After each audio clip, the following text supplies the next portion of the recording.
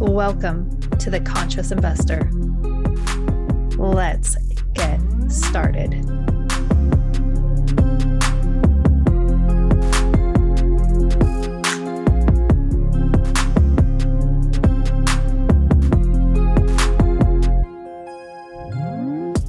So excited to have Angel Williams with us all week long. If you have not already heard her speak about, we did the whole, who is Angel Williams? And we've gone into what is that mindset shift that she's made. And today we're going to talk, with Angel about what is it she is consciously investing in? It could be in life. It could be in business. It could anywhere, because we're always investing somewhere. And when we invest intentionally in anything, the results are astronomical. They are so awesome.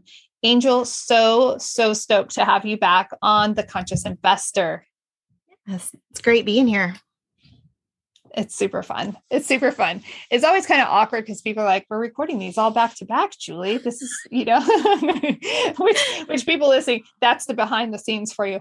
But Angel, I just wanted to, ask you, let's just do a quick, high level, go deep if you want, but what is it that you personally are consciously, you as Angel, not as your group organization?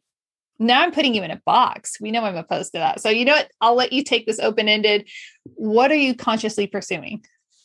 So one of the things that I really recognized probably in just the last few months is it's super easy to love others, but it's really hard to love yourself.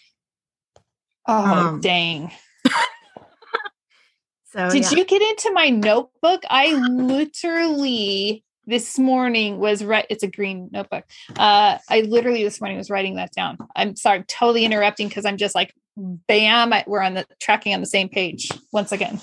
Yeah. And so, that can lead to all sorts of wonderful things and poor choices and bad behaviors. And I think that those are things that kind of come with us throughout our life.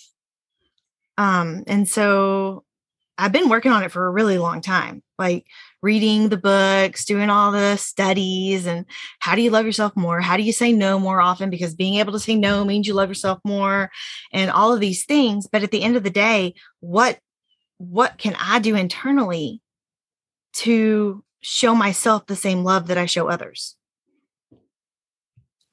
And that's what I'm after. And it's hard. That adage, we're always told, treat others the way you want to be treated.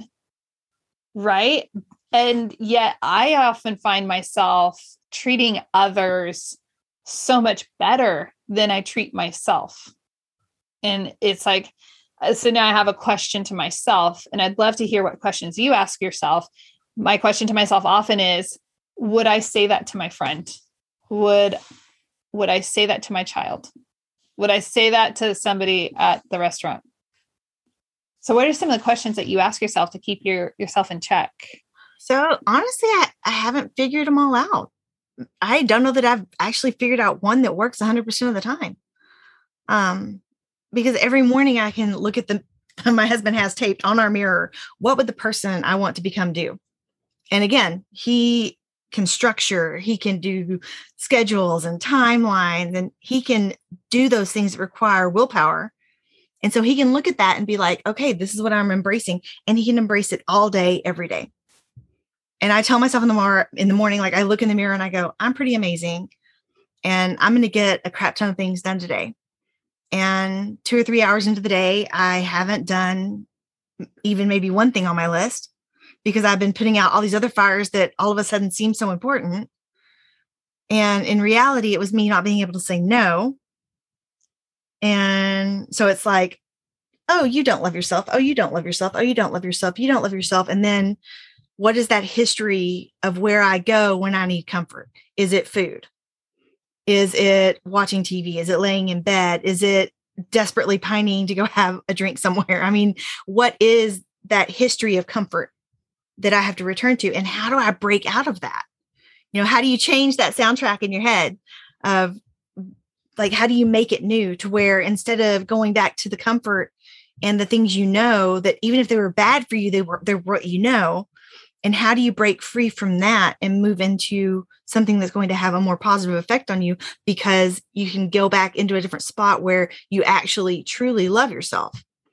And it's not so much that you love yourself, but you can act on the fact that you love yourself. Because I think we all love ourselves, but we do stupid things to ourselves. And maybe if somehow there was some way to just, boom, I love myself. And so you do all of the amazing things that you do for other people, only you do them for yourself too. And I don't know what that spot is. I don't know what those questions are, but I know it's out there somewhere because I know too many other people that have found it. Yeah. Well, and you're speaking such truth. I have some coaching clients, and this is a common theme with my clients where they will be, this exact thing. And so sometimes just like training ourselves in small ways, it can be really effective. Like for some people, it might be, you know what? And I did this myself several months ago. I just said, I'm making oatmeal raisin cookies because that's my favorite cookie on the planet. Those are mine and nobody too. else. Oh, we are connected. And nobody else in the family loves them the way I do. They would prefer chocolate chip, whatever. It's time for me to have my favorite. I make their favorite. I'm going to treat myself the same way. And it's interesting as I've challenged myself to do things for myself, just these little small things. I would do this for them. Why would I not do it for myself? I'm just trying to find like micro ways to weave in this new type of thinking. But have you found, for me, in my upbringing, I was taught so much about being selfish and self-centered. And, if you're doing things for yourself. And so I feel like I'm having to rewrite, unravel, do a little bit of recoding on that, because it's like, I'm not being selfish. Doing something nice for myself is not an act of selfishness. So I'm curious if you've had anything similar with that. No, I agree. It's hard to do for yourself because then people do say, oh, well, you're going to get a massage. Wait, you're going to go get a pedicure. Didn't you just do that last week? Why aren't you taking care of your kids? Why aren't you at your child's event? Why isn't your child doing this extracurricular or that extracurricular? Well, dang it, because there's no more time left in the day. But you get back to that idea that you don't deserve it. Mm-hmm. And it's okay. Like when I think about, we took our 5-year-old yesterday. Well, she's 5 now. She was 4 day before yesterday, but it was her birthday. And we took her to go and pick out a birthday cake, and we were getting an ice cream cake. So we knew we needed to wait till the end. Right. Right. And so we took her and let her pick out her cake, and she got to have an amazing day. She went with the nanny and they went to Chuck E. Cheese. So there were like 2 other kids there. So it was super safe, but it was like, she basically had Chuck E. Cheese free reign for an hour. And our nanny and our nanny's husband were there with her and just like showering her with love and attention. And then she came home and we did the same thing as a family that evening. And so it was like, it's okay for me to do that for others, but I don't deserve it. And I don't know if that wasn't so much, is it upbringing? Yes. But is it also just female versus male? Because, and I don't mean that, I've kind of stopped bringing up the female versus male paradigm just because I don't care. I don't want to be a female rocking it in the real estate investing space. I want to be a person rocking it in the real estate investing space. Yeah. That's where I'm at. But at the same time, I do think that society in the last 60 years has changed. And prior to that, especially for kids my age that were raised by grandparents, we were raised in a generation prior to all that, where men didn't really show emotion. They didn't get involved in the family that much. So you've got some hardwiring from that basically there was a generation there missing where the grandparents raised kids. So those kids have this mismatch of societal views where we're like, well, grandpa didn't really get involved in stuff, but my husband wants to because his parents did, because he wasn't raised by his grandparents. He was raised by his parents. And so you have all of these mixtures going on. And so whereas Jason goes for a walk every day at lunch because that's what he does. And that is how he gives and pours back into himself. And he doesn't think twice about it. But I would think, oh no, I was supposed to do this at lunch, or I was supposed to do that at lunch, or dang it, I could have gone and done this. I could have taken my kid a special lunch. I could have done this, or the other. Instead of saying, no, for that hour, my phone is turned off, or maybe my phone is only on a podcast, and I'm going to go do something for myself. And I don't think that way.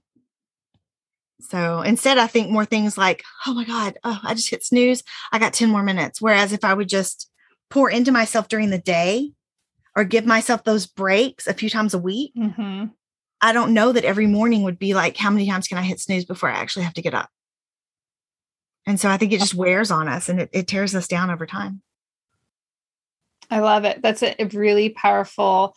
It sounds counterintuitive to a certain generation of us who are raised with a certain mindset of, just an interesting, and I'm going to even say, distorted view of what selfishness is. Because when we're not taking care of ourselves, that is an extension of selfishness, because we can't better take care of the people around us when we're running ragged. So it's such an important conversation, such an important thing. And I'm so just excited that you are, consciously pursuing, unraveling that so that you can, show up all the time as the most amazing angel out there. Like, amazing. By the way, I'm missing your halo. If you're on YouTube, Angel's not wearing her halo right now. I feel a little that, shortchanged here. But Angel, as we wrap this up, and I could go on, this is a topic I think that really needs to be unpacked in a much richer way, which is one reason why it's in my notebook of like things to discuss on the podcast. I think it's starting to reach the surface for a lot of people, and I'm excited about that. What is the best way for people to get into contact with you? Yeah, so absolute best way is on our website, www.theacademypresents.com. And then I will respond to LinkedIn and Facebook if you are messaging me there, because it's important to me to be the one that connects with you when someone's reaching out to me. So I love it. Angel, thanks for spending the week with me on The Conscious Investor. If you have not listened to the previous episodes, again, make sure you go back and you listen to the other 2 episodes so you get to know more about Angel, more about mindset, because it will really help this conversation fall in line. And make sure that you subscribe and follow to the podcast or the YouTube channel so that you're never missing the next most amazing person that's coming on the show. Until next time, live big, love bigger. Overwhelmed by apartment syndication but want to learn more? Let me help you press the easy button. Head over to 3keysinvestments.com and download Syndication Made Simple. I explain simply how the process works, who's involved, and how you can get started today. You're smart, and with this simple guide, you'll be able to understand the process. Head over to 3keysinvestments.com and download Syndication Made Simple.